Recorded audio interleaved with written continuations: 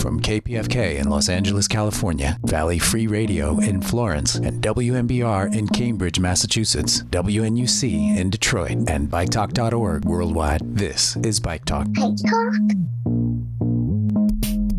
Welcome to Bike Talk. I'm Taylor Nichols. And I'm Nick Richard. You know, I'm up in San Francisco right now, waiting out the rain on the West Coast. And I went to a really cool bike shop called American Cyclery.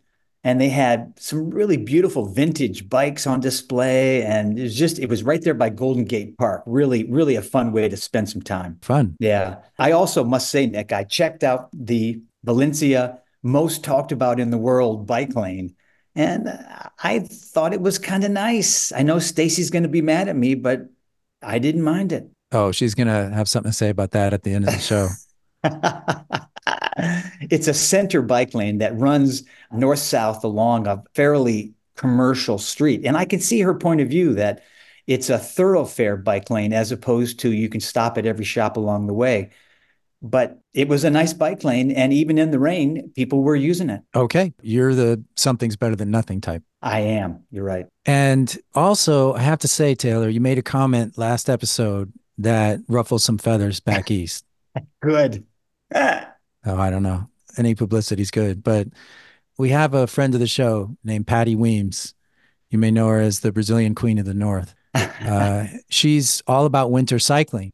And so when you said, do you remember what you said? I do remember what I said. Yeah. I said, eat your heart out if you're riding on your trainer in your basement. I had a beautiful ride in the sunshine by the ocean last week. Well, here's Patty's response to that.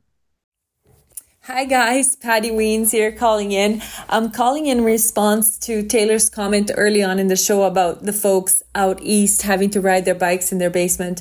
Well, Taylor, that's really cute, but as a bike commuter in the center of Canada, in the dead of winter, riding my bike in a basement would be a luxury. I'm a 50-year-old woman, a Brazilian woman, a bike commuter here in a city where it's winter 6 months of the year. And I'm talking real winter here where the temperature range between 32 and minus 22 Fahrenheit. I started bike commuting because driving and parking downtown is too expensive and public transit here just sucks. The coldest day I've ever ridden my bike is minus 13 Fahrenheit, or in Celsius, that's about 25 below. I've noticed that there are a lot more winter commuters this year. I would say at least double the amount I usually see out there. And it could be that this year it's actually because we're having a much milder winter and less snow, or it could be that it's actually catching on. You start winter cycling to save money, and then you keep going because you realize that some things start to happen. Your physical health improves, winter gets shorter, and the biggest surprise actually to me was that I started to feel invincible. And that feeling started seeping into all areas of my life, and it just made me so happy. I tapped into a community of other winter cyclists that I never knew existed. I made new friends. I felt embraced and supported by other people I had never met before. Winter cycling is also a huge eye-opener.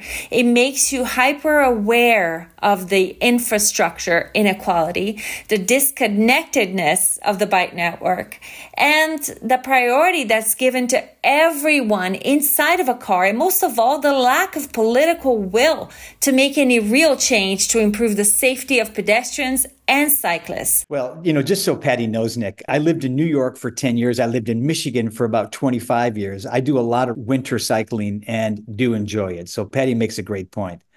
But Patty, if you make your way out to LA, I'll take you on a sunshine avocado toast driven bike ride. All right. Well, Anne-Marie Drolet's back. Hey, y'all. How's it going? Hey, Anne-Marie. Anne-Marie, you're a mechanic with Metro Bike Share in Los Angeles. How's it going? They're trying to replace your bike share system with Lyft. Yeah. It's pretty stressful. In my own personal opinion, I think that's a terrible idea, and I really don't want that to happen. So we're going to do everything we can to prevent that. Well, last week on the show, we had Allison Cohen on, the head of BTS and your boss, and she gave us a real good insight into what's going on and also a little bit more insight into how bike share works. So if you haven't listened to that interview, it was in last week's show, and I highly recommend checking it out. Nick, Valentine's Day is coming up. Do you do something for that? Do you go out to dinner? Do you give your loved one a card? What do you do? Chocolate? I need to come up with something. Maybe a bike ride. Momentum magazine did a list of the world's most romantic cities for bike rides and bike riders. Paris was there, Amsterdam, London. What else? Barcelona was there. What else was there, Nick? Budapest was the fifth. Budapest, right. And it occurred to me that all of those cities are in Europe. Yeah. Europe has good biking. Totally. But so does Charleston, South Carolina. Very romantic place to ride a bike. New York City, San Francisco, where I am now. Very romantic to ride a bike. Where Ciclovia originated is probably pretty nice. Bogota Yeah. or Los Angeles. Los Very Angeles. romantic to ride a bike in Los Angeles.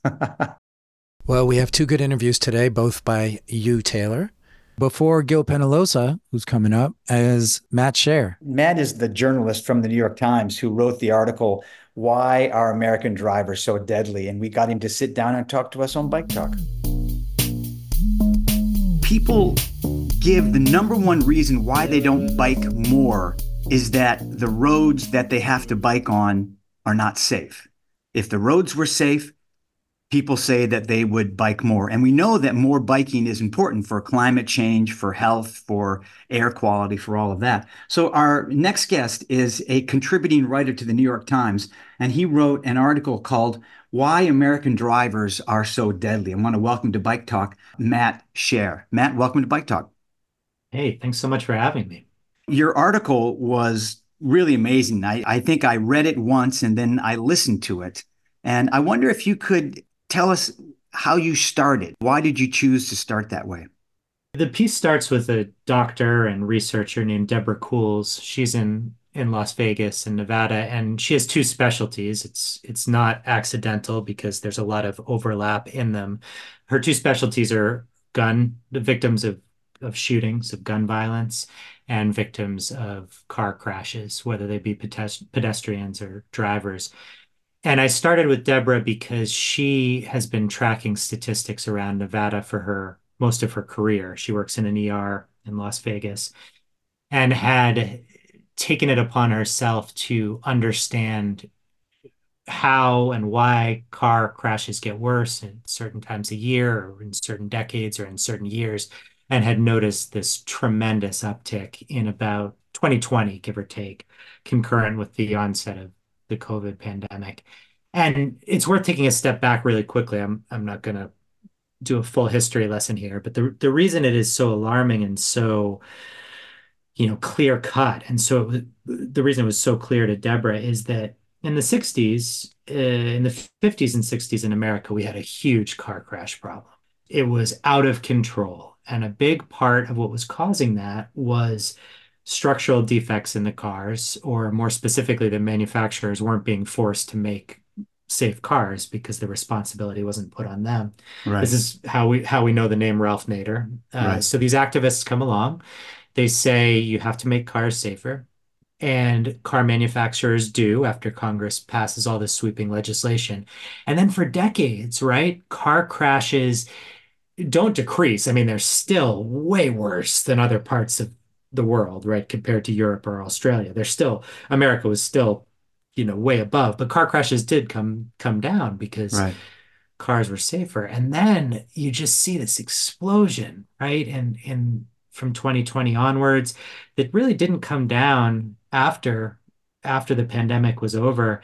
And what's causing it, what Deborah found out and what other researchers have found out, is partially it has to do with the size of vehicles and the speed of vehicles, but a lot of it has to do with our behavior behind the wheel and this sort of disintegration of courtesy, of common sense on the roads, a pronounced uptick in speeding, in aggressive driving, which can be defined in different ways, but then also this pronounced uptick in things that you would have thought we left behind decades ago, like seatbelt use. In 2020, people stopped buckling their seatbelts. They were driving drunk or intoxicated way more than they used to. And this is after, 10, 15 years of decline. So what Deborah says, and I think it's true, is that a switch was flipped. There was some sort of behavioral something happened to the American psyche. And now your listeners are cyclists. I used to be a bike messenger. I'm a cyclist myself. And, I've spent, I'm 42 now. I was a bike messenger in my 20s. And, I remember thinking back then that drivers scared the crap out of me Right, on a right. regular basis. But I think what we're seeing now is that, you know, it might be true that drivers were always terrible to cyclists, especially before more infrastructure came into place. But it's just it's just this massive breakdown where drivers are worse to everyone, right? And again, it's anger, it's rage, it's frustration, it's anxiety, it's fear. It's just everything all at once, and it's driven the fatality numbers in the United States way, way up. Well, do you think that Americans suffer from those maladies more than people in Europe do? Does that explain why the road deaths and the American drivers are so much worse here than they are in, say, Europe? No, I mean, I don't think statistically or behaviorally we're worse than, let's say, Australian drivers or European drivers. And in fact, some of the research I cited focuses on Australian drivers who have the same problem with road rage and can get angry.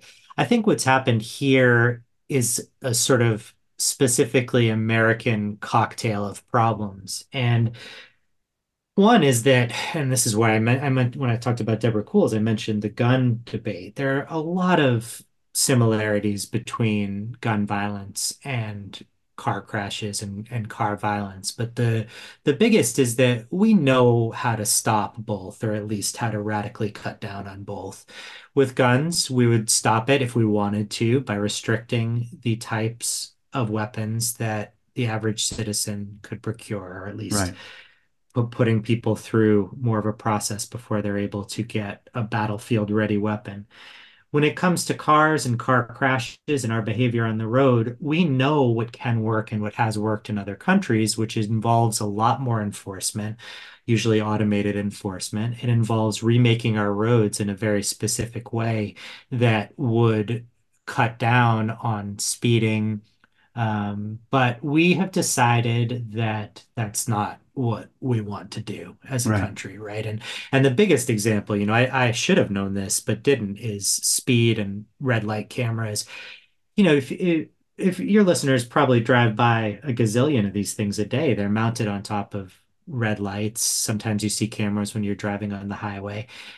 What's shocking in America, in the United States, is that those cameras work, but law enforcement in a vast percentage of this country are not allowed to use those red light cameras or speed cameras to issue tickets to people because we have decided as a country that we don't want to infringe on people's liberties in that way, which is fair. I mean, I am sort of passing judgment on it, but I it's am. I am too. Uh, It's a political decision, right, right? We've made this political decision, but you right, look at other countries and, France is a really good example. France is the most sort of concrete example of how this works. In the early 2000s, they put in this huge network of speed cameras all over the country. They said, we're going to ticket the heck out of people who are speeding, and it's like a cliff. The amount of the car crashes just nosedive, right, right? Instances of speeding nosedive because people internalize that they are being monitored in this way, and we have chosen not to do that. Now, there are things that we are still doing, we're trying to do, and I talk about some of the work that the federal DOT is doing in sort of, road dieting, traffic, more roundabouts, more intersections, all the things that we're able to do on sort of a state by state or city by city level that does work. But on a national level, we've made this decision, right? That right. that's not the road we're going to go down. And then the last thing I'll say about this too is, you look at a place like, I don't know, Denmark, I mentioned in the piece, Copenhagen. They made a decision that, okay, we are going to make this city very friendly to cyclists and pedestrians. And we have the political will to do that. And we have some cities in the United States that have done something similar. New York, it's been a process where when I lived there 10, 15 years ago, they were in the midst of putting in all the bike lanes and there was a backlash, but they went through with it. They they saw it through, and New York is a more walkable, cycle-friendly city now. But Totally. the vast majority of the United States is depressingly car addictive. So it car addicted, and it's all of this is a very long-winded way of saying that, we had a choice. We've always had a choice. We still have a choice, I suppose, although in a lot of ways it feels like the ship has sailed. But, when you encounter a problem like this sort of anxiety or stress that comes up in pandemic circumstances. It comes up in other countries too. It comes up in other nationalities and other cultures. It's just that they're better equipped to handle its manifestations than we Right. are. Well, I'm glad you brought that up because that has been some of the criticism to the article that you put a lot of blame on the American driver and not on the American traffic engineer, road engineer, and not on the American politicians that are allowing, like you said, traffic cameras, speed cameras not to be used, allowing traffic engineers to build roads that aren't safe. Because I would almost argue that your article should be called "Why Are American Roads So Deadly?" But you have addressed some of that here, but you also talk about, the drivers also that they're impaired or they're speeding or something like that. So how do you answer that kind of criticism? I mean, has there been much pushback on the New York Times site to the article or what have the comments been and how would you answer that? So the single most common email, and I must have gotten a version of this email about 300 times. I stopped counting or stopped being able to answer these emails. But the email is typically shaped something like this that I'm thinking about. Thank you for your article. However, why have police stopped enforcing the law in this country? Why don't I see police on the roads in the way that I used to? Is this because of everyone suddenly terrified of defund the police? Is this because police have no money left? Is this because they're choosing not to enforce this? And then, yes, also some of what you're touching on too, which is that politicians do have the means to crack down on this, do have the means to divert funds to more enforcement. And I think all of that is very fair. It is a political question. It absolutely is, and it's a political choice. And I share those frustrations. Now, here's where it gets a little dicey. I go back and forth with this in my head. I think Hmm. about this all the time. I live in Atlanta where people drive like absolute maniacs. And sometimes I think to myself, yes, where are the police right now when there's this person tailgating me at 70 miles an hour?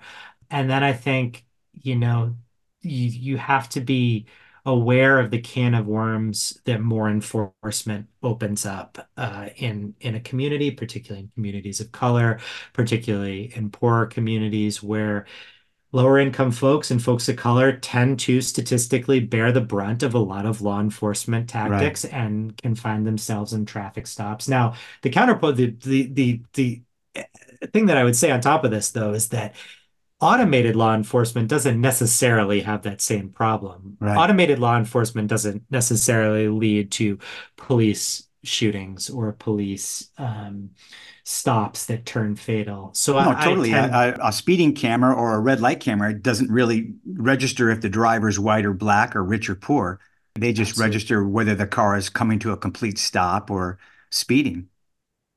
And I think that is if you gave me a magic wand and said, okay, do something that's politically feasible, but will also change things very quickly, that is what I would do. I would say, all right, the United States needs to follow what Australia's done with their speed camera network, and they need to do it quickly. Now, you asked too about the responsibility of the state and the responsibility of cities and towns. And I think, yeah, look, I mean, the blame falls there too.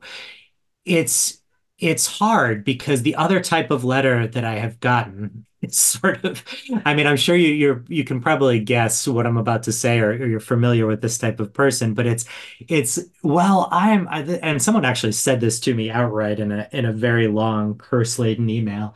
The reason I'm angry is because there's so much construction putting in bike lanes, and the roads have gotten so narrow that I can't drive anymore. So of course I'm furious, and of course there's traffic everywhere, and that's what's making me angry, which is just sort of a chef's kiss kind of Right. comment. But I bring it up because I think that that I've followed some of this again in the city where I live.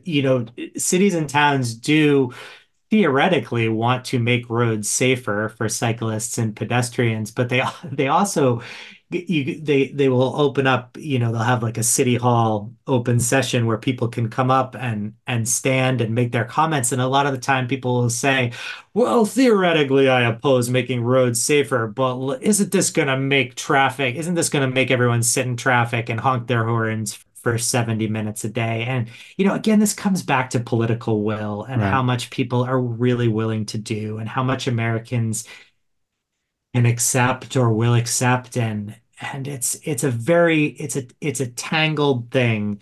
I mean, we do know what works, right? Right. Right. We could change this. And again, this is the same as the gun thing in that we're just not Right. because the will is not there. Right. I would argue that signs don't work on the road.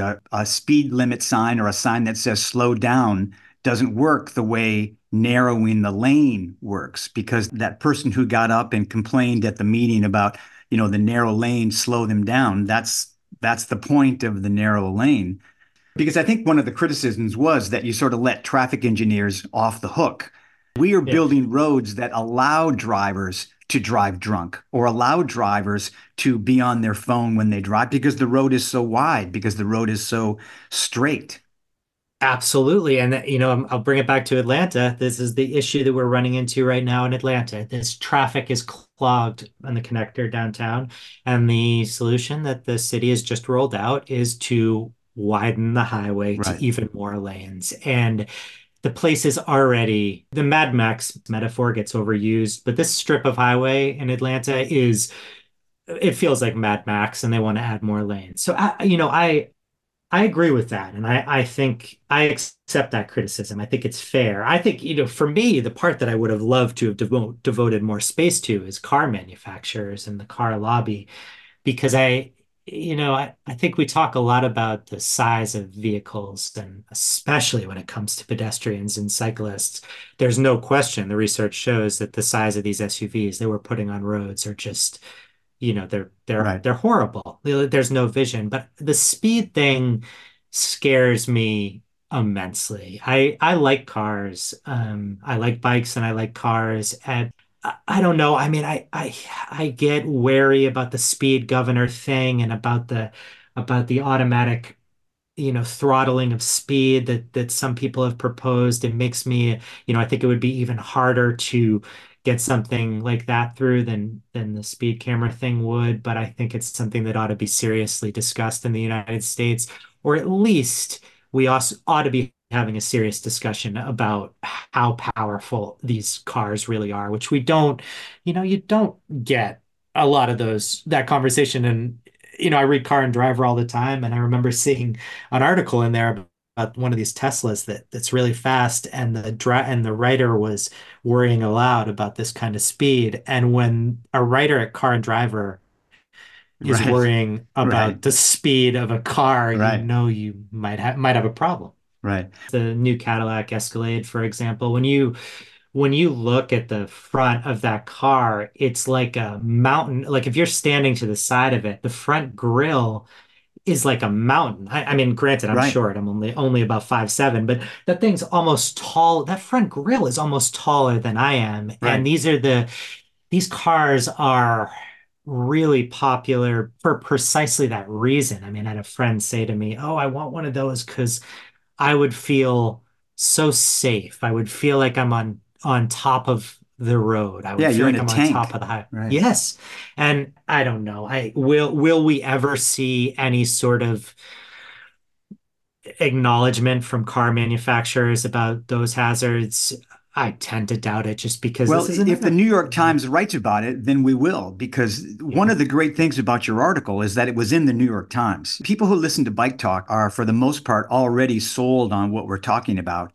But people who read the New York Times aren't necessarily aware that 40% of traffic deaths are caused by impaired drivers, or that speeding is at a new epidemic level, or even, that road rage is taking over how people drive. It's horrible. The road rage stuff is sort of the clearest manifestation of all of this, isn't it? It's the sort of most violent, extreme example of the rage that seems to be bubbling in the cabins of so many cars. But it terrifies me because you just have to now assume that everybody is at the breaking point. And, a lot of the time you have to assume that maybe they have a gun on board or, Right. it's changed the way I drive writing this article. And I hope it changes the way people drive who have read the article or again listened to it. And there was so much information in it. I really enjoyed and appreciated you writing it. And I hope that you will stay on this beat and look at some of these other issues in more in-depth way, because when the New York Times prints it, it gets out to a much wider audience. And that's how we start to change the public conversation. yeah, thank you so much for having me on. I'm honored. I really appreciate it. Matt Shaer, thanks a lot. Thanks so much, Taylor. Matt Shaer, thanks a lot for writing the article. We hope you keep writing these kinds of articles and come back on Bike Talk anytime. And now you have another interview. Yeah, this is with Gil Peñalosa, and he had so many great things to say. Gil Peñalosa is the founder of 880 Cities, and he's also the founder of Cities Are For Everyone. He leads the consulting firm Gil Peñalosa and Associates, and he's the academic chair of the Norman Foster Institute for Sustainable Cities, as well as an expert advisor to the International Society of Urban Health. Gil Peñalosa, thanks a lot for coming on Bike Talk. Oh, thank you, Taylor, for inviting me. I wonder if you could tell us what 880 Cities is. Well, 880 cities is a simple but powerful concept. It's what if everything that we did in our city, the sidewalk, the bike lane, the crosswalk, the library, the park, the restaurant, the building, everything had to be great for an 8-year-old and for an 80-year-old. So it's not 8 to 80, it's 8 and 80 as an indicator. Right. Because if it's good for the 8 and it's good for the 80, it's going to be good for everybody, from 0 to 100. We need to stop building cities as if everyone was 30-year-old and athletic and create cities for everyone. Right. Well, it seems like so many of the cities in North America are built for the young and athletic, especially when it comes to bike riding. There was a big controversy in the 1970s and 80s in bike riding of whether we build separate cycle paths for people on bikes or whether bikes ride in the road with cars. And it sounds like the 880 system would want to develop separate bike paths for people on bicycles and multimodal transportation. Yeah, that was a crazy idea that took place by some academic in the US, but now it's known all over the world. You need to have protected bike lanes. And it's very simple. The cars go at a very different speed, and they are very big and very heavy. So the people riding bicycles need to be separate from the cars. At the same time, the people riding bicycles go a lot faster than people walking, so they need to have also separate. We walk at around 3 miles an hour. We bike maybe at 13, 15, 16 miles an hour, and the cars are going faster. So each one of them needs separate space. And I think that I don't know any city in the world that has more than 10% bike share that doesn't have physically protected bike lanes. None. So it is very clear that we need to have, and like you said, with the 8 and 80, I tell people, look, when they show me a bike lane, and it's always really good, especially university students, I said, okay, would you send your little brother or sister, 8-year-old there? Would you send your grandparents there? If you would, it's safe enough. If you would not, it's not. And then that should be simple enough. Yeah, that really does clarify it for everybody. I don't think anyone knew what an open street event was until in Bogota, Colombia, you started and really improved Ciclovia. And now it is all over the world. I wonder if you could talk a little bit about how you started that and how you got that to grow from a small event once in a while to a weekly event that covers hundreds of miles of city streets and has, I think, thousands of people using it every week. In North America, we call it open streets, but I think the beauty of it is that it's also very powerful as a community builder. When I became commissioner, it was a small program that had been on for a few years, and it was dying of only a few miles, and we increased it to over 75 miles every Sunday of the year and every holiday. And we have about 1.3 million people coming out to walk Wow. or run or bike or skate or chat or socialize. This is wonderful. And the beauty is that any city can do it. Cities, I've seen it very successful in cities of 100,000, of 1 million, of 10 million people. It works everywhere. And of course, if you have a winter city, like let's say Minneapolis, then maybe you do it from May to September, October. If you have a city that has no winter, like Miami or Phoenix or LA, you can do it year round. So you do it 52 weeks of the year. Why is this important? Because this is an area where you can mix people of all ages and all abilities. You can have, and you don't need to be in shape. You can be, is the young and the old and the rich and the poor and the fat and the skinny. It's everybody. It's all ethnicities, all races. And that social integration is what makes it very important. When I started working in different cities, now I have worked in over 350 cities around the world.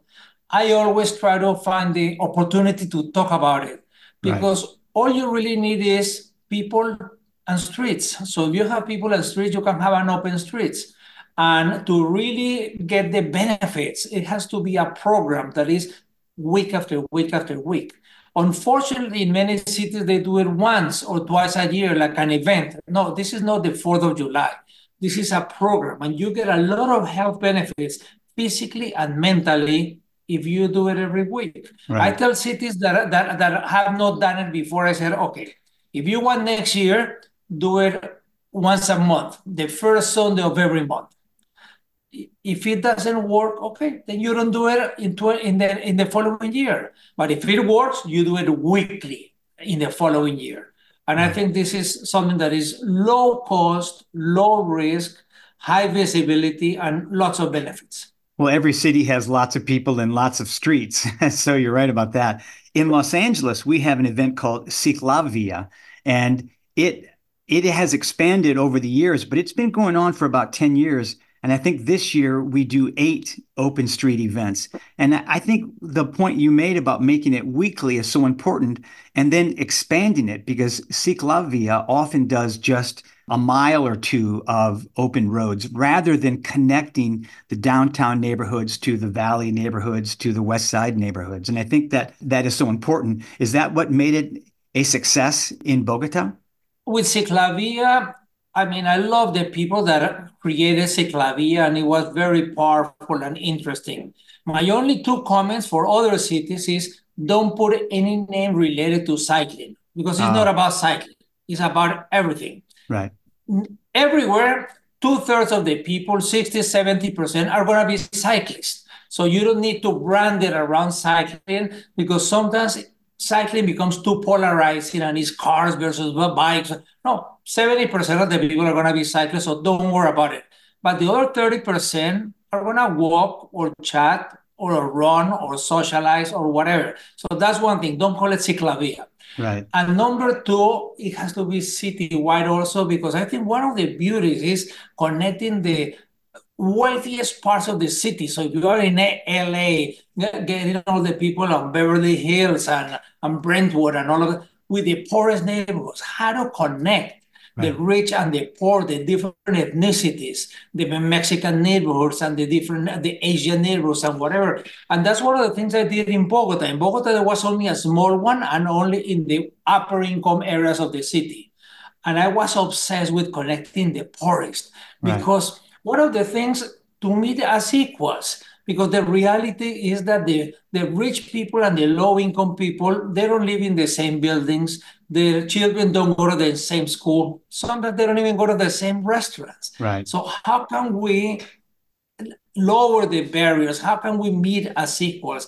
And I think that programs like Open Streets or Ciclavia It's a wonderful way of connecting everybody, connecting the owner or the CEO of the large corporations with their spouses and children, connecting with their minimum wage worker and the spouses and children as equals.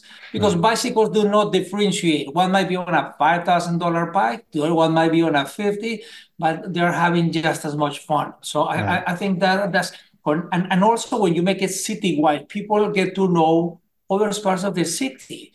Maybe people are very conservative. They might have gone to the same park for 10, 20, 30 years.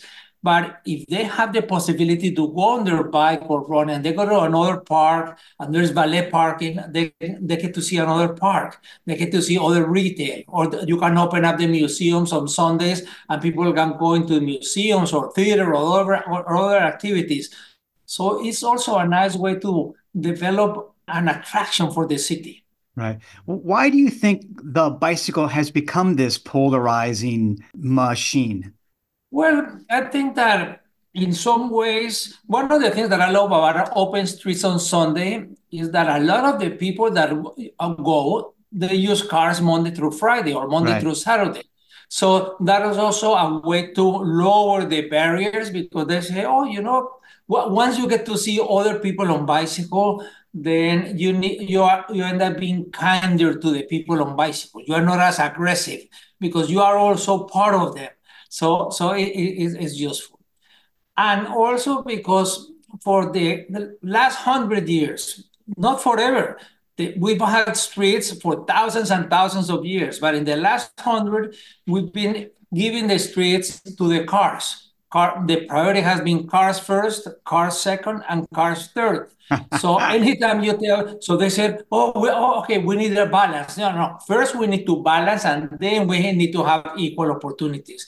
So the cyclists have been left out. We have sidewalks, and in most places, they're not really good enough or wide enough. Right. So where are you going to put the cyclists? So I think when you tell them that we need to create an area, but the other thing is that we need to be more generous. We need to realize that the people riding bicycles is good for the environment. It's good for mental health. It's good for physical health. The more people that ride bicycles, the more the people in their cars are going to have space because there are going to be fewer. Right. But we need to eliminate those things, cars versus bikes, or because that doesn't make any sense. Right. Well, you've been an advisor to cities all over the world and certainly all over North America. Where are we going wrong as we're moving this fight forward for sustainable cities? Well, I think the main place where we have gone wrong is that we have not understood that we need a bicycle network. We don't need bike lanes. We need networks. We need connectivity. So, because in many, many cities, after huge efforts of advocates, then they do 2 miles of bike lane. That doesn't connect anything with anything. And then they said, we don't have a bicycle culture because I don't see the cyclists. Well, if you were not riding a bicycle because it was unsafe, and now 30% of the ride is safe, but 70% still not, you're not going to use it. So it's like if you are going to do a soccer field and you only build one goal, and then you say, okay, let's see if people use it. And then you say, we don't have a soccer culture because I don't see people playing. Well, if you don't have a soccer field with 2 goals, people are not going to play soccer. If you don't have a network of bike lanes, you are not going to have using it. I think we should focus all of the advocacy on cycling on 2 issues. One is to lower the speed in the neighborhood streets. All of the neighborhood streets should be 20 miles an hour. All of them. And it's not because 20 is plenty, that sounds nice. It's because we are going to save lives. There's way too many people being killed and way too many children that don't walk to school. It's not only about riding bicycles, but walking and developing community and so on. When you lower to 20 miles an hour, the neighborhood streets, all of a sudden, more people walk and bike, and you can mix bikes and cars when they are at 20 miles. Once you get to the arterials, you need a network of protected bike lanes. Without a network, it doesn't click. So it's not about putting bike racks on the buses. It's not about bike parking or maps or signage or courses. No, that doesn't work. So the only 2 things that increase the cyclists is to lower the speed in the neighborhood to 20 miles an hour and to develop a network of protected bikeways. So other things that are nice, such as the bike racks or the maps, they are nice for the 1 or 2% that are already cycling, Right. but those are not going to get new cyclists. So my recommendation to advocates is to focus on that, focus on demanding a minimum grid. Go to all of the people running for council, for mayor, to the city staff, demanding a minimum grid for the city, wherever they can connect from anywhere to anywhere, and you will connect places of origins and destinations. Because sometimes they say, oh, but we're going to put bicycle parking. Why are elected officials putting bike parking or bike sharing and other things? Because that only you need to write a check, nothing else. There is no cost. The cost is when you say, oh, we need to take away the car storage, the car parking, and put a bike lane. Or we're going to narrow the lanes. Also, another thing, Taylor, is that our lanes, most of the lanes are too wide for the cars.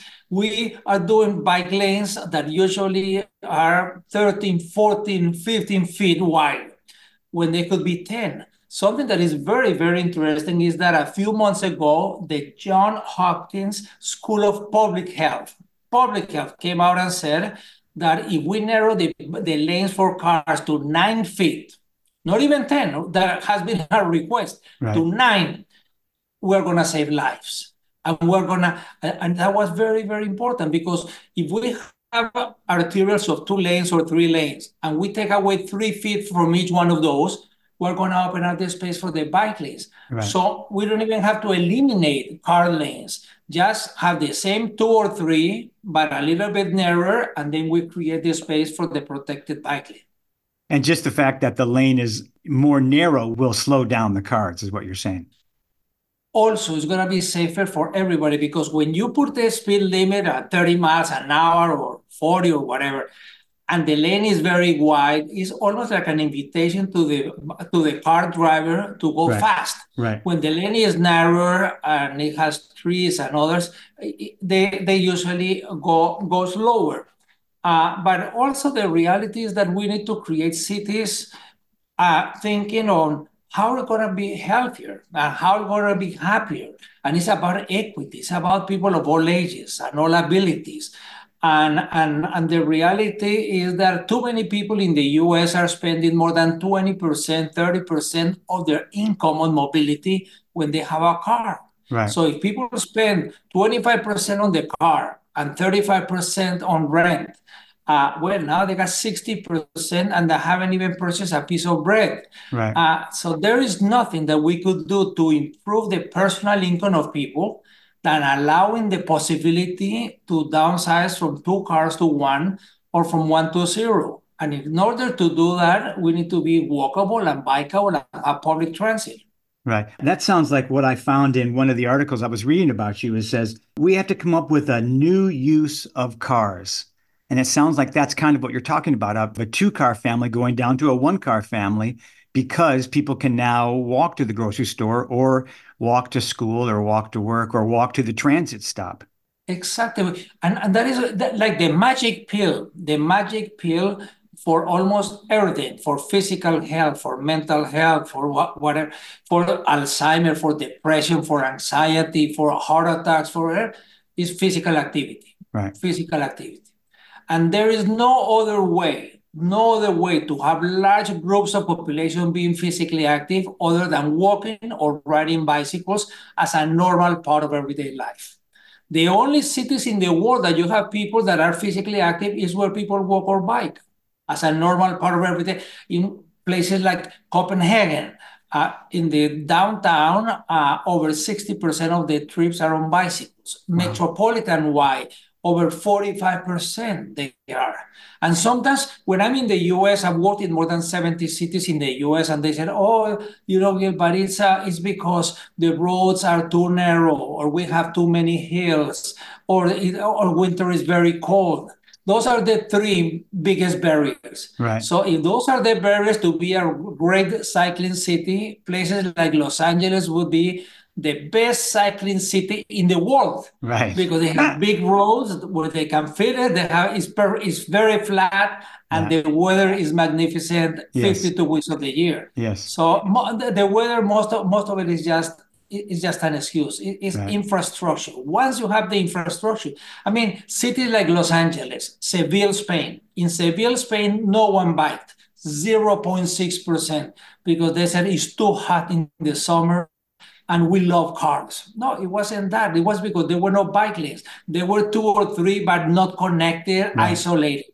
Right. In one government, they built 100 miles in 3.5 years, 100 miles. And all of a sudden went from 0.6 to more than 7%. Wow. And now their goal is to go to 15%. So it wasn't because they love cars. It wasn't because it was too hot in the summer. It was because there was no infrastructure. Right. Once you create the minimum network, then people start riding bicycles. Right.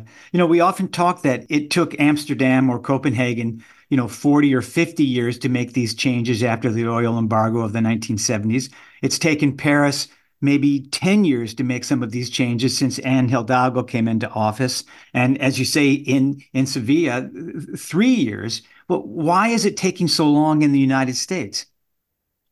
Well, COVID was horrible for many reasons. But 2 things that were good in COVID is, one, that people came out of the closet in regards to mental health. Right. Like we're not talking about mental health, and now everybody realizes that when we're physically active and we ride the bicycle and when we're close to nature, it's good for mental health.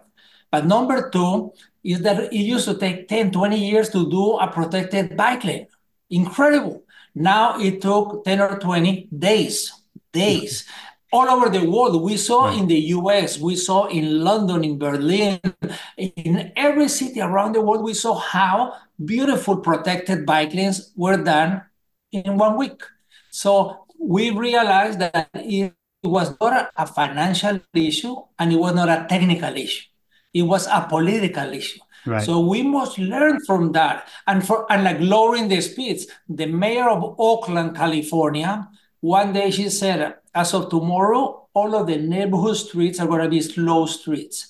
So the neighborhood streets are only for the people that live in the neighborhood. So if you're going on a big road and there is a traffic jam, you need to wait. You cannot go through the neighborhoods really fast.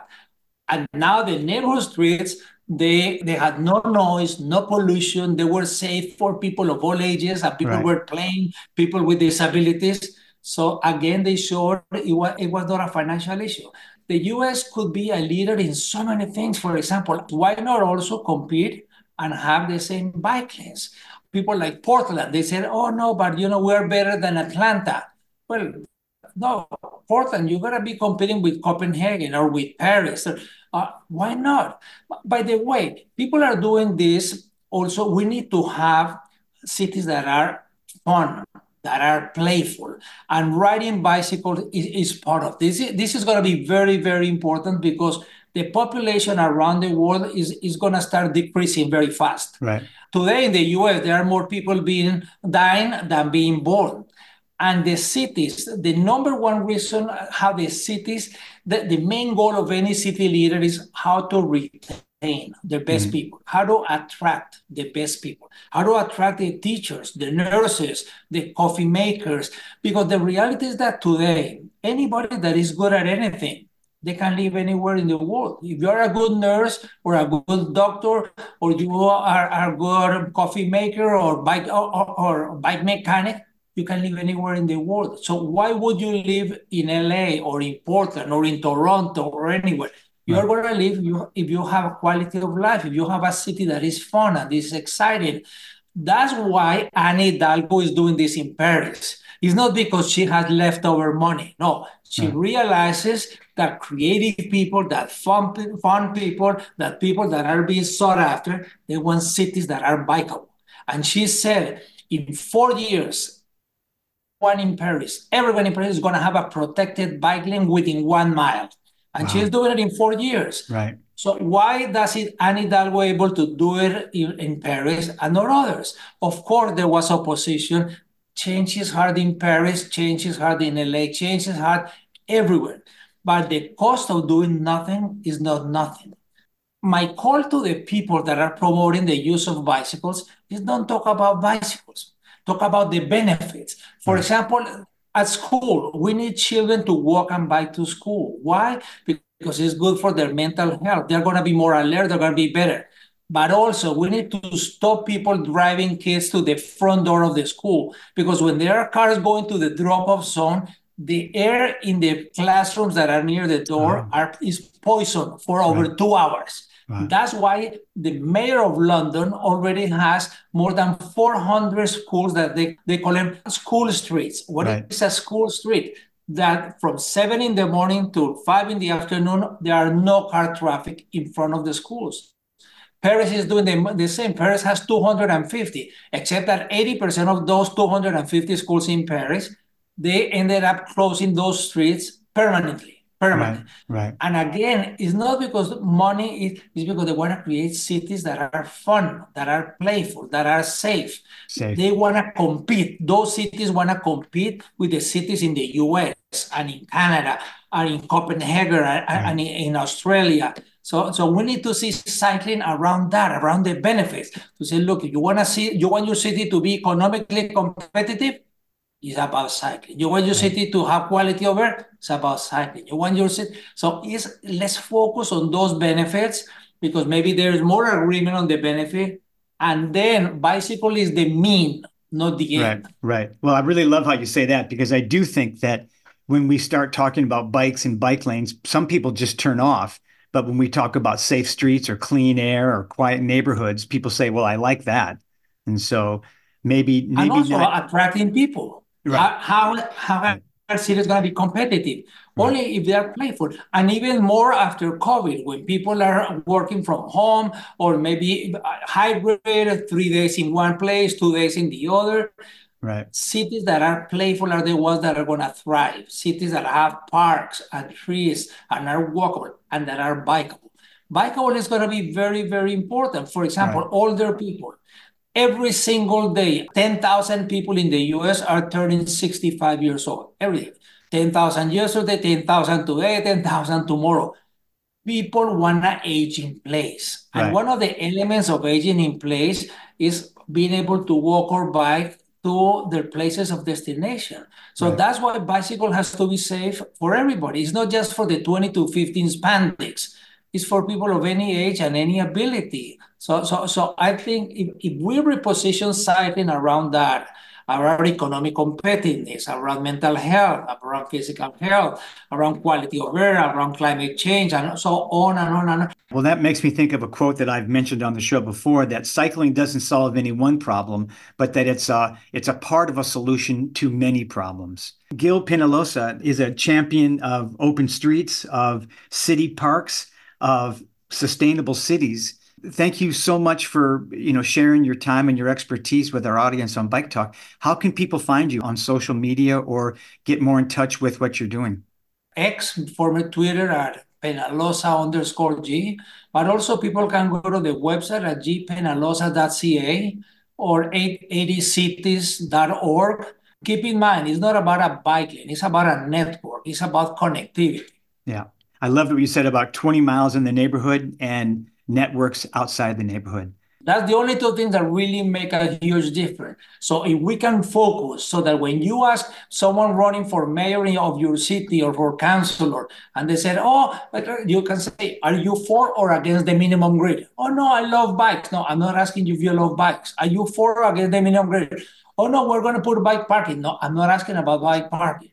I'm asking you about the minimum grid. Right. Narrow down our asks. That's exactly right. Those two, 20 miles an hour in the neighborhood streets and a network of protected bike lanes. Gil Peñalosa, thank you very much. Thank you, Diego.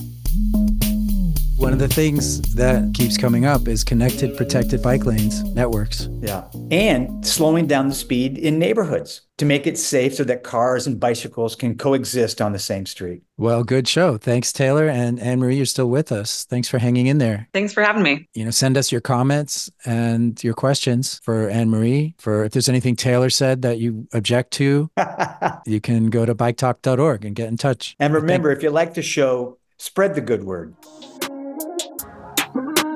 Hi, this is Stacey with a bike thought. Budget deficits, housing shortages, clogged streets, traffic collisions, pedestrian fatalities, economic inequity, wasted time, traffic jams, road rage, firenadoes, heat domes, bomb cyclones, obesity, heart disease, diabetes, stress levels, depression, anxiety, loneliness.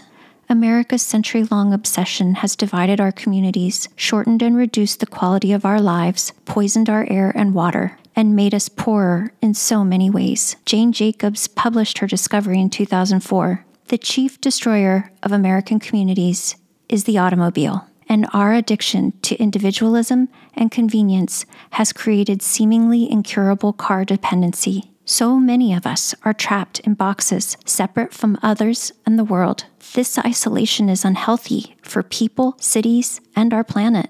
But treatment is now available, and all we need is for our cities to embrace it by creating bike grids, no-car streets like school streets, and what Valencia should be, truly slow-car streets in every neighborhood, and protected bike lanes stitching them all together so anyone of any age at any time can ride wherever they wish to go. We and our cities will be happier, healthier, safer, saner, more productive, and prosperous. There is a way out of this mess, and bikes are the cure. This episode of Bike Talk is sponsored by the law offices of Pocross and De Los Reyes, with offices in Los Angeles, Bakersfield, and serving all of Southern California. And that was Bike Talk. If you have a story, a tip, or a topic, head over to biketalk.org and send us a message. Talk again next week. Get on your bike, sit on the seat, put your feet on the pedals, and ride it all around, ride it all around.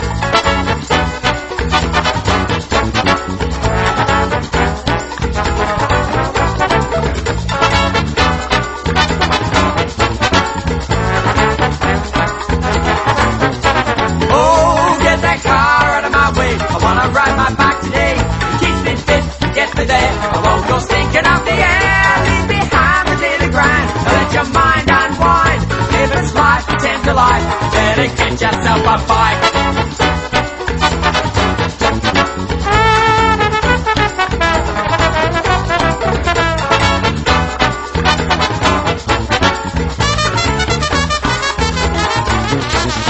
Get on your bike, sit on the seat, put your feet on the pedal, and ride it all around, ride it all around.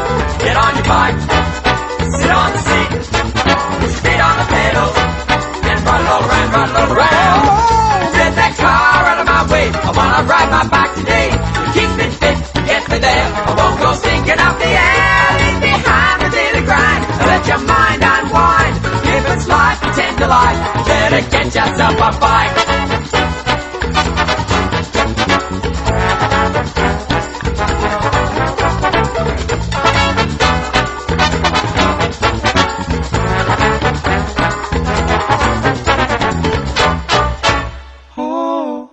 Got yourself a bike. Oh, got yourself a bike.